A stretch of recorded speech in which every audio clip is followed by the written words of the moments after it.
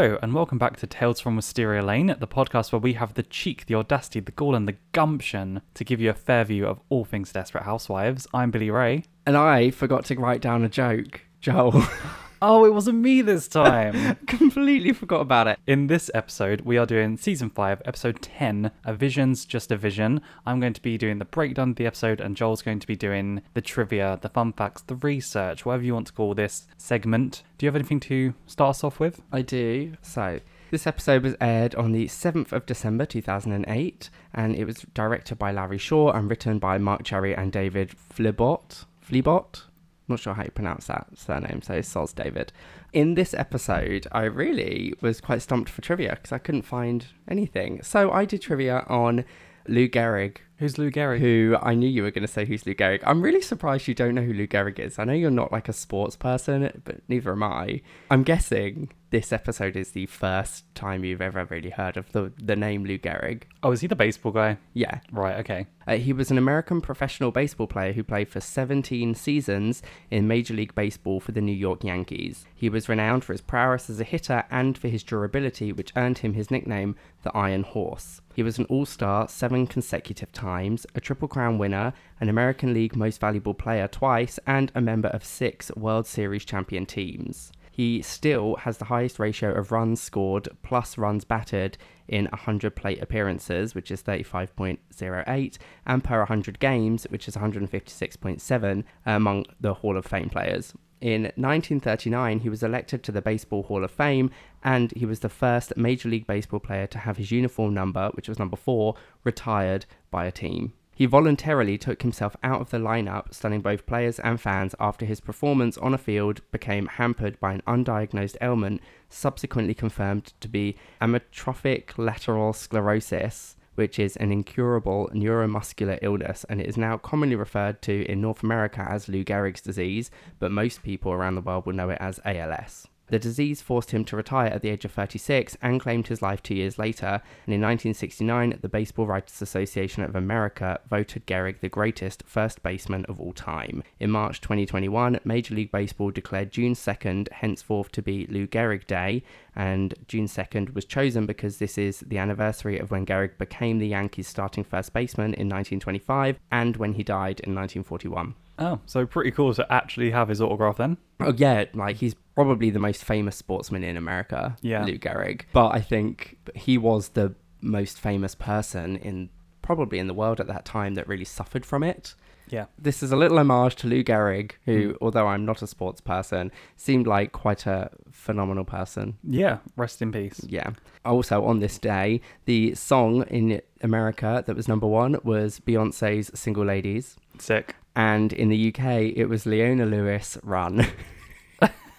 Those are vastly different songs. Very different songs. And that's all my trivia. Well, the well of trivia was dry today, wasn't it? Sahara really Desert, was. babe. It really was, but I gave a lot of information on Lou Gehrig. I mean, this is a very gay podcast, but who says we can't be versatile exactly. and talk about sports? Exactly. I'm verse.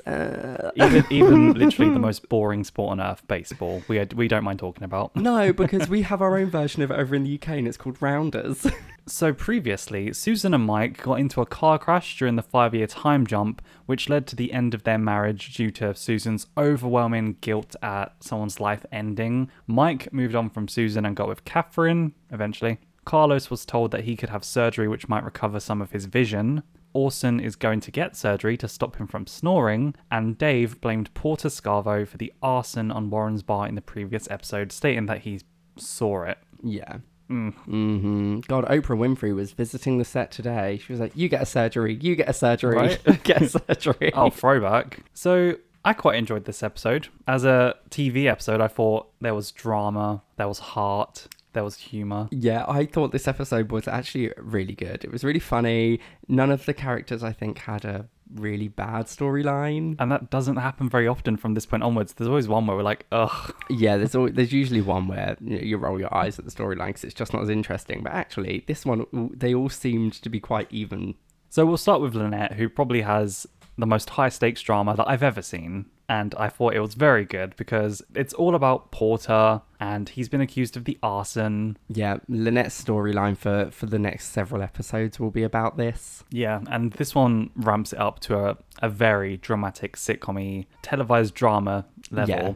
I mean, it starts with her not being able to remember the last time her family all had breakfast together, and this probably marks the first time in a long time where we've seen the family all have breakfast together. You've got the parents, the twins, Parker, Penny. Yeah, like, it was a lovely sentiment. Lynette just wanted to have a nice morning with her family, and who can blame her with all the drama that's gone on recently? Because then the police do show up and arrest Porter, and Mary Alice says that it's going to be many years until they all have breakfast together again, so she clearly wants us to think that he is going to go to prison for a long time. Oh, yeah. But really, I'm not going to give spoilers because it's probably just that they just don't have breakfast together again because of the trauma of this event, maybe. Yeah, I would imagine so. I mean, I would be hesitant to ever have breakfast as a family again. So Bob is representing Porter as his lawyer, and the stakes just keep ramping up in this episode. So here's his alibi, although it's not really an alibi. Lynette does point out it's more of a confession. He was at Edie Britt's during the fire, or when the fire started, because he went to get her gun to threaten Warren a little bit, you know? Yeah. No one saw this though, so Lynette says it's more of a confession. Yeah, it's a confession alibi. to another crime. And we can't let Tom's comments slide by. No. Lynette certainly does. But Tom's like, don't tell me you're having sex with Edie too. Like, I'd kill to have sex with someone, like A 17-year-old a 17-year-old. And I'm just like, Tom, That line aged like milk. Yeah, it did not age well. Also, isn't the legal age of consent in the US 18? I think so. What's Bob gonna think? Right, Bob doesn't matter. Bob's a lawyer. It doesn't matter.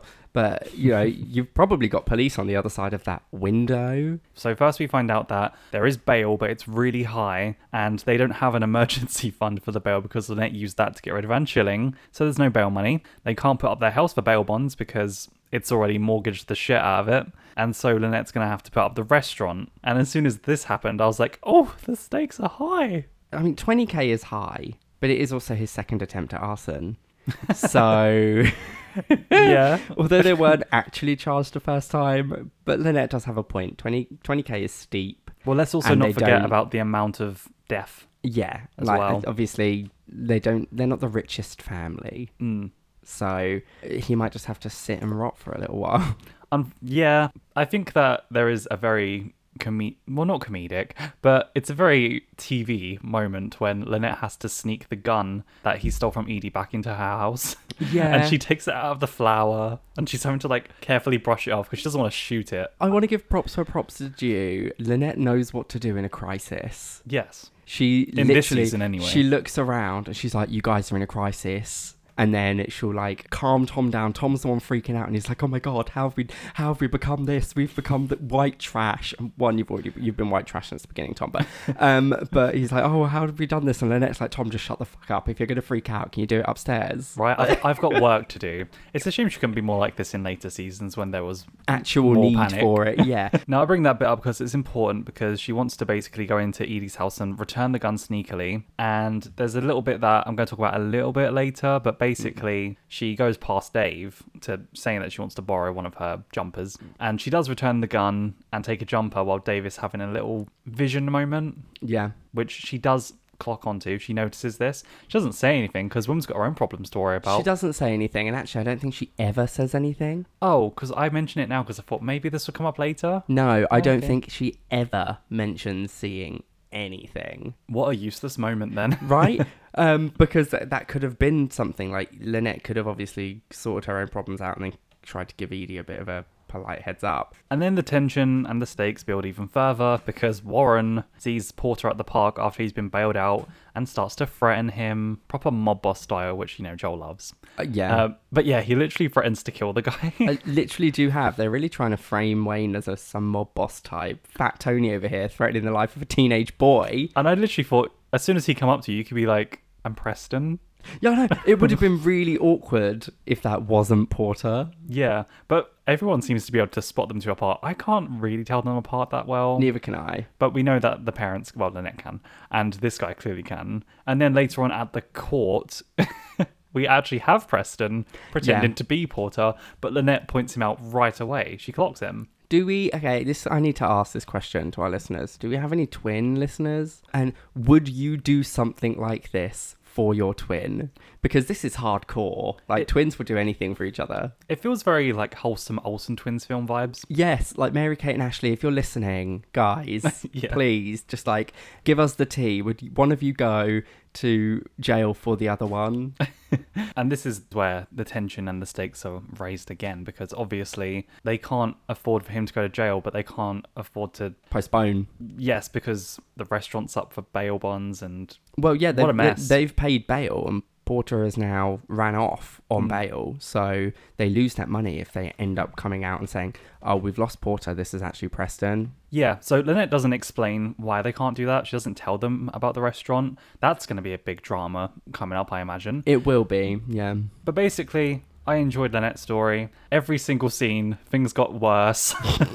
Lynette's story was so much fun. And it was fun. As in, it was high stakes tension fun, where I was like, oh my god, what could possibly get worse than this? And then it just did. But she's tackling it. Girl is tackling it. Brie, season 1 Brie would have checked herself into a psych ward with all of this going on. Lynette is handling it. She's not turned to the drugs or whatever she turned to in season 1 like she did when she was struggling with the twins last time.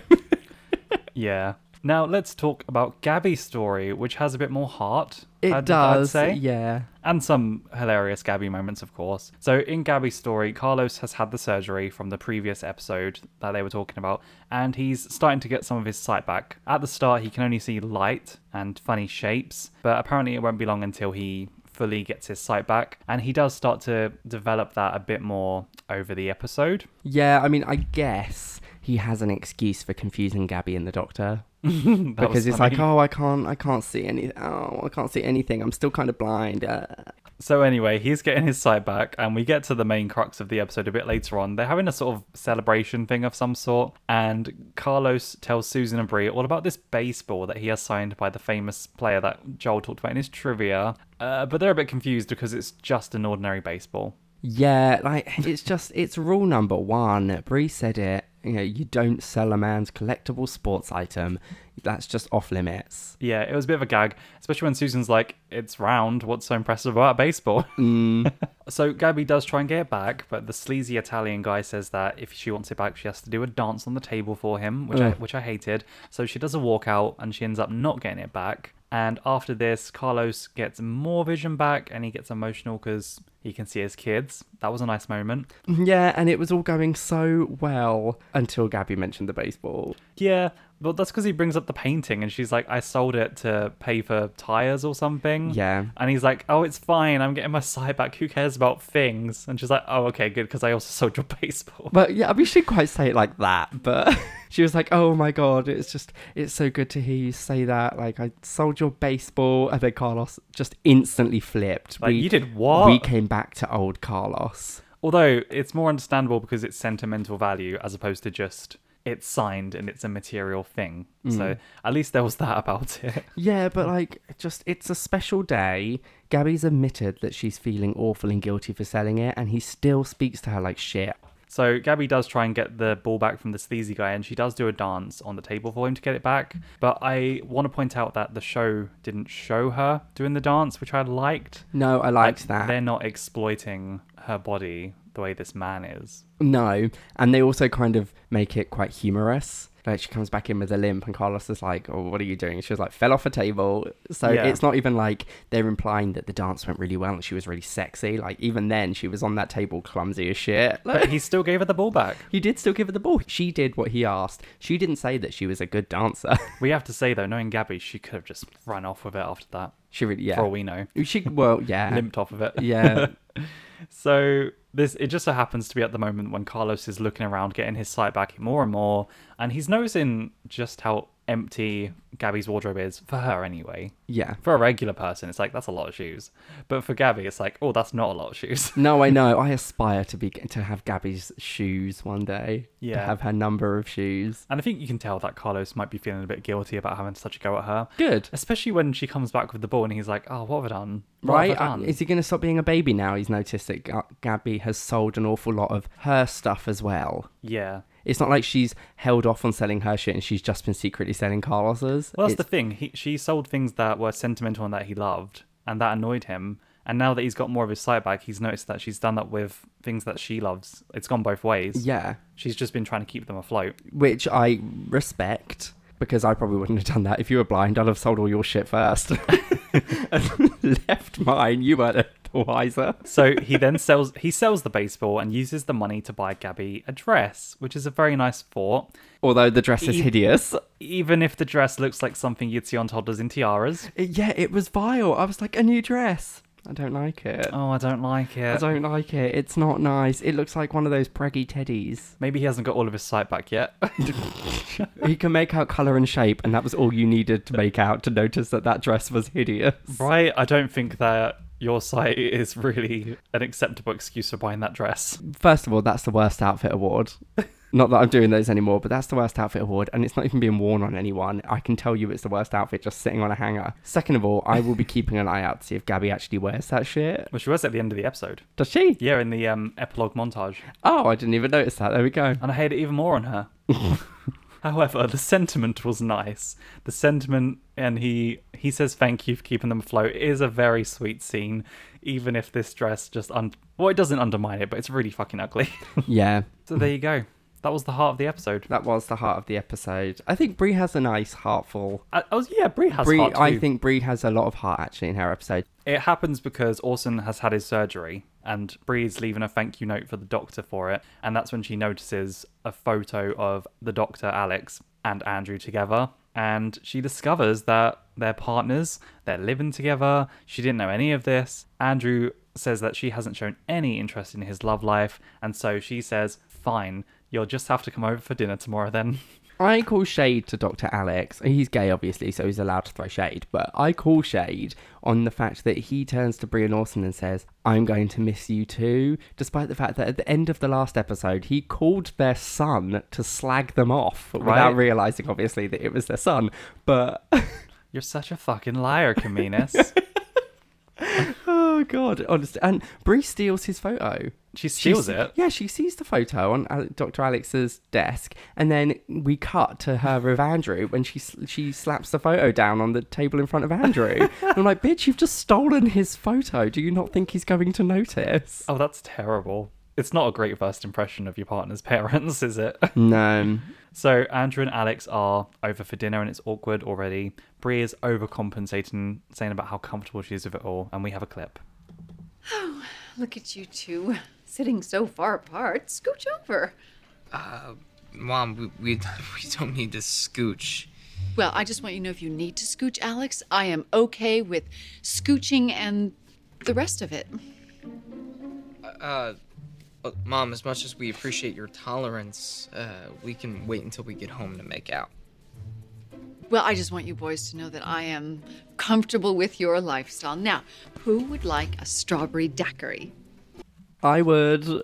I'd like a strawberry daiquiri. Sorry, I don't care how American you are. Once you get past the age of, 17, you've got to stop calling it making out.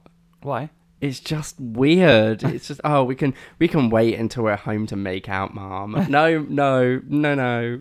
Interesting use of the word tolerance. That was a big thing back then, wasn't it? Yeah.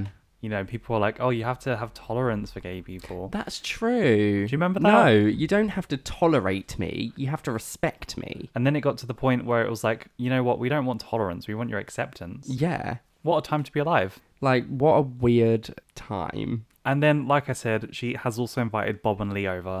And we don't really like Bob and Lee. But I do think this was actually quite a well-written inclusion of these characters. Like, it actually works in this context to have them over. She's trying to show Andrew that she's comfortable with him. Because, she's overcompensating. Yeah, because in the beginning scene with Andrew, he was like, you've never showed the slightest interest. And so now she's, like you say, overcompensating. And now she's gone the exact opposite, which is just awkward. Yes. But yeah, I thought Bob and Lee's inclusion made sense here. Unfortunately so. And they instantly recognize Alex. Yes, and they have a little whisper session that does not go unnoticed. No.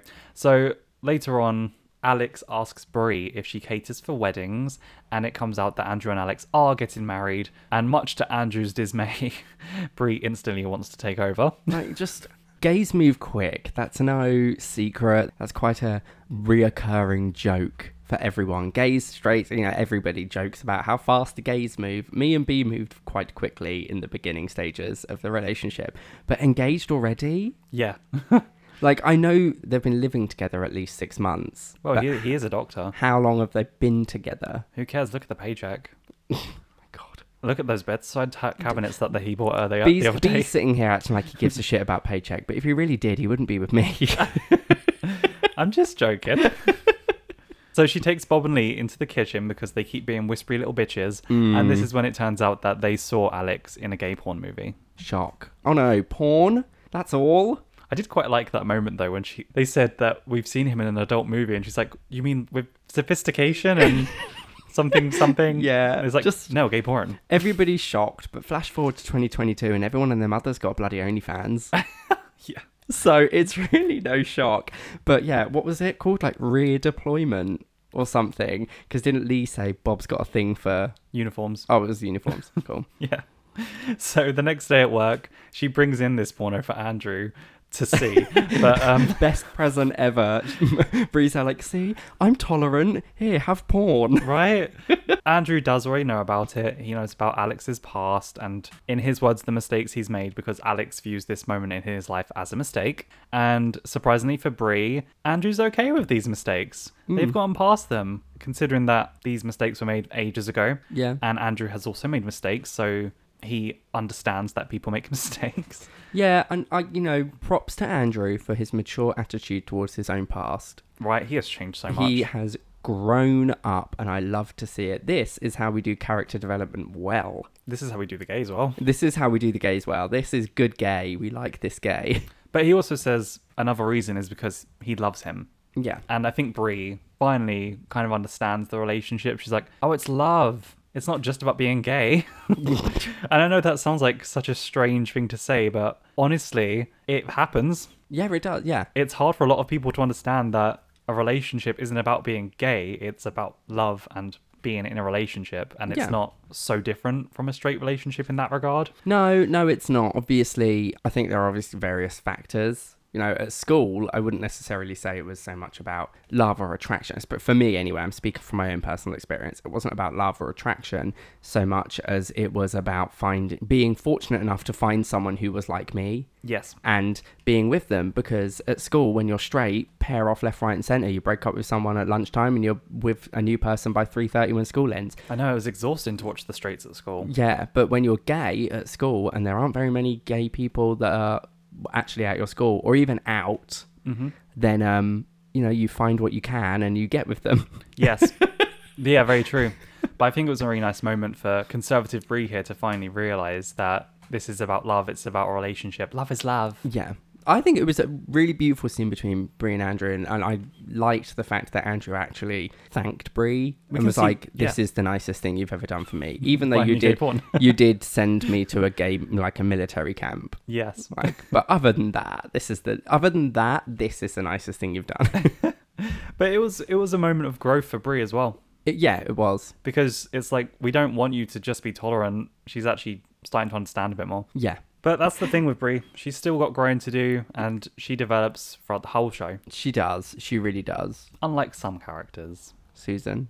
Talking of Susan, Mike is taking MJ to the zoo, and Susan seems a little bothered that Catherine is going as well. The problem is, kids pick up on these things. Doesn't matter how subtle you think you are being, you're not being subtle. Luckily for Susan, MJ doesn't really like her either. Well, anymore. Because, like Joel just said, that is pretty much this whole story for Susan, is that kids pick up on things, you're not being subtle. Right, and the things MJ does for his mum, it's like every episode we see MJ in, he's having to do something that he does not want to do just to shut his mother up. I don't think that's the case in this particular episode, though. No. He's just picked up on these things. Well, yeah, I know, but he was not interested in going to the zoo with Catherine when Susan was like, oh, will you go with Catherine? And then Catherine comes down and she's like, oh, that sounds really fun. Will you show me the monkeys? And MJ was like, oh, I guess. Oh, I hate him in that moment. I was like, just go to the zoo. What else are you going to do? Stick on your little lane? Ugh. But Catherine just is having a bit of a hard time because of Susan's attitude. Yeah. MJ just doesn't like her. They come home from the zoo early because he threw a hot fudge sundae at Catherine.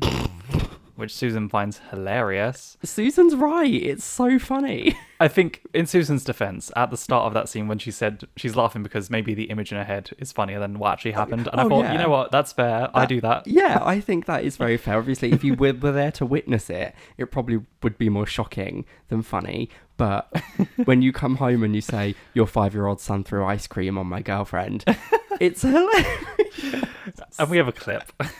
Why did MJ do that?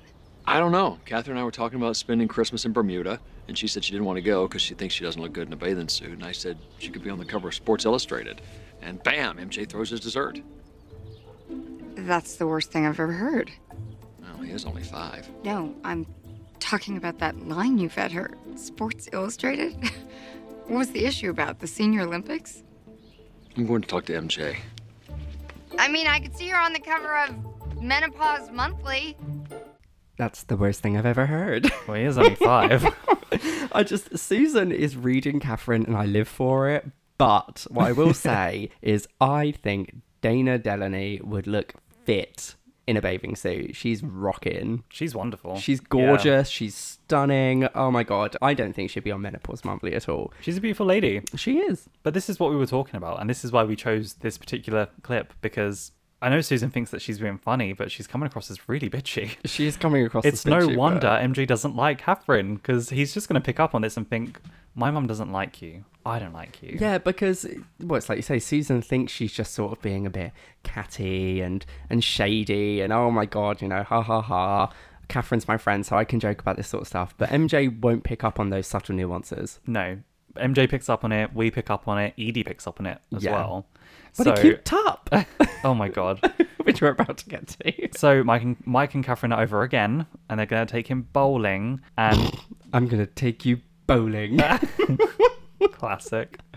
Catherine does say to Susan that she would like it if she stopped slagging her off behind her back, because she thinks that that's why MJ doesn't like her. I mean, she's not far off. I mean, no, but she can't just assume it's because Susan's chatting shit about her to her child. Like, yes, she's chatting shit about you to Mike. I get that. We've seen that. But I highly doubt that Susan's taken MJ out to read him a bedtime story and she's slagging off Catherine.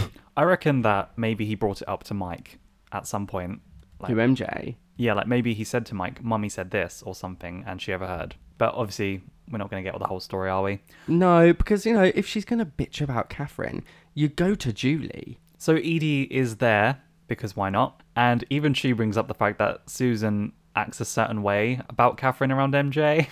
Even Edie's like, well, you are being bitchy. Edie's got a very valid point. Like, Susan trying to be nice is even more awkward. Yes. So Susan takes this on board and she joins them for bowling to try and help the situation. In her mind, she's like, maybe if he sees us all as a family unit, all having fun, he'll pick up on the vibes. So the facade seems to be working, as MJ does start liking Catherine again, but Mike and Susan in the background are looking a bit friendly. MJ notices this and instantly hates Catherine again and drops a bowling ball on her foot. Talk about going too far. It was one thing to throw ice cream in her hair, but breaking her feet? No. A bowling ball, of all things. I literally was expecting him to take that bowling ball and just whack her around the face with it. Like, I was a bit worried about what was going to happen. MJ is out for blood with Catherine. Yeah, because like he says later, he thinks that they're going to get back together. Yeah. Which Mike and Susan are a bit shocked by, until he says, well, that's because that's what Mummy said. And everyone's like, what? Why is it always Susan that causes these parental faux pas? Because Susan's so messy. Like, It's so funny. She convinced him to fall off his bike and, you know, told him to push the elevator button. You know, she's telling MJ that they're going to get back together. Like, Is this a clumsy Susan moment? yes. I'm playing the Sting. And the reason I'm playing the Sting is because apparently it was a month after Mike moved out and MJ was crying. And she Mike was was crying. And she was like, don't worry, Daddy will probably come back someday. So now he just has it in his head that they're going to get back together. Again, this was a really nice scene. Yes. In the end, I think it created, as annoying as it sounds, closure for Susan and Mike, despite the fact that we already had a scene creating closure for Susan and Mike. Yeah, it was that moment where Susan's basically saying, we never actually had a discussion to fully say if we won't get back together. Yeah. And I thought, well, divorce papers kind of do that. Yeah. Lady. But it's one thing to sign those papers, but to be able to look each other in the eye and just say it's never going to happen again is... Yeah, T-Swift, we are never, ever, ever getting back together. Yeah, but for Susan and Mike, it will never be officially off the table. No, and we all know that this sort of mid-beginning-ish season moment between them was just to remind viewers they may be getting new partners, but don't forget that you want them back together, right? Yeah, we as viewers, we want Mike and Susan. They're the JD and Elliot, they're the Ross and Rachel, they're the Jim and Pam. Yeah, as much as I don't agree with some of those relationships, the writers want you to want them to get together. Yeah. And that was this moment, and it was nice. Yeah. It was a bit stupid, but it was nice. Unfortunate for Catherine, though. Yeah. It was a good story. Again, see, can't fault any of these stories so far. Dave has a very small amount in this episode. Yeah. Thank God. So I don't know if it's the guilt or maybe it's the time of year, but he seems to be having these visions of a woman and a child. I don't think they're explicitly visions at first, but there's enough of a dreamy quality to the shots for you to know that they're not there, right? Yeah, we can tell that they're not there from a real life perspective, but we also know that Dave isn't dreaming. Lynette comes over later to hide the gun and not pretend, she does take a jumper in the end. Yeah. And he sees them again at the front door, this woman and child, and he starts talking to them, and he's like... Did you hear what he said? I can't remember what he said now. What was he saying to them? Something like, I can't talk to you right now, or something. He was talking about how, I want to say it was something like he's not forgotten about them. He's working to, like, he'll see them soon. He'll be with them soon. I don't think that was here. That was the ending. Oh, was it? Yeah. Oh, okay. Either way, Lynette finds it odd because I don't think she can see them. No, she can't see them, and she sort of is at the top of the stairs, sort of kind of hearing what Dave has to say to the door. And then she takes that information and does absolutely nothing with it. Yeah, forget that you ever saw Lynette see this because there's no point. Yeah, the writers seem to forget, so we might as well do. And then the episode ends with Dave talking to the woman and child as it's all one shot. The camera is panning around, saying that he will be with them soon and he has a plan. But first, Mike has to pay for taking them away from him. And as the camera goes behind Dave, they're gone and it's just a couple of gravestones. There's no woman and child, just some gravestones. Their last names are Dash. Yeah. By the way. Which is a name we have heard before. And we do know that he changed his name. Yeah. So he is David Dash. Which not Dave whatever is David Williams. No, okay. I can't remember Dave Williams. Williams, that was it. Dave Williams. So basically we now know who Dave is after and why he is after them. Yes, and I think you can probably add 1 and 1 and make 2 from the previously bit. With the car flipping. Yeah, so Susan and Mike killed Dave's wife and child. Dave, from all the information that we have so far in the season, lost his mind, essentially, at the loss of his wife and child, was put away in an institution, came out, changed his name, married Edie, and has come at to least Wisteria. That's what the writers want us to think at the moment, anyway. Yeah. So we've already spoken about how we liked the episode, so let's move on to your segment for Gayest and Straightest Moment. So my award for Gayest Moment...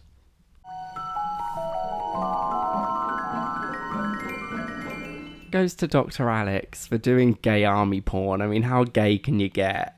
Yeah, being gay on film. That was pretty gay. Even though an awful lot of gay porn actors are actually straight, so...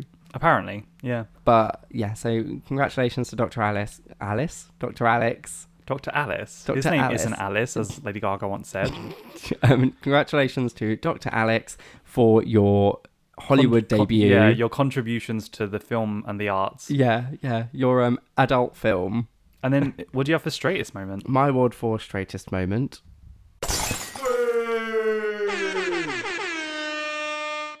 goes to Brie for trying so hard to be okay with the gays that she just makes it weird. Yeah, she really does make it weird, doesn't she? As gay people, we don't want you to try hard to accept us. People. As gay people, we choose our family. Yeah. As gay people, we don't want you to try hard to be okay with us. We just need you to be okay with us. Yeah, please stop this. It's uncomfortable mostly for you when you're trying hard. It's uncomfortable for us to watch you. yeah, we know you're then trying hard, and then we don't feel comfortable. But also, we will go home and laugh about it. Yeah. Sorry about it. So congratulations to Alex and Brie. And now we move on to B's segment of Best and Worst Parents. So, babe, who do you have for the best parent? My award for Best Parent of the Episode. I gave this to Brie for coming through for Andrew when she listened to him and she realised what the relationship was about and put aside her own feelings and weirdness. Okay. It was a nice moment. Yes, it was. 2 awards. Good for you, Yeah, girl. I know, Brie. Well done. And who do you have for the worst parent? My award for... Worst parent of the episode. I gave this to Susan for her attitude around MJ and Catherine. Yeah, fair. And I didn't really want to give this to Susan because I was like, this isn't the worst thing, but if I have to give an award, I'm going to give it to her. Yeah. I'm sorry, Susan. Yeah, no, I mean, I agree there. I think that is the worst parent. Well, she was being quite catty, wasn't she? Yes, she was. A little bit bitchy. As funny as it was. So that was season 5, episode 10, A Vision's Just a Vision. Where can people find us if they have any comments, queries, questions, and theories? You can find us on Instagram at boyfriendsreview, and you can find us on Twitter at BFSreview. We also have email, which is boyfriendsreview@outlook.com, and you can find Louis, who does our artwork, on Instagram at DocRedMonkDesign, and he also does commissions on his Etsy page, and there is a link to that as well. Join us next week when we'll be back in your ear-holes with season 5, episode 11, Home is the Place. Home! See you then. Bye. Bye.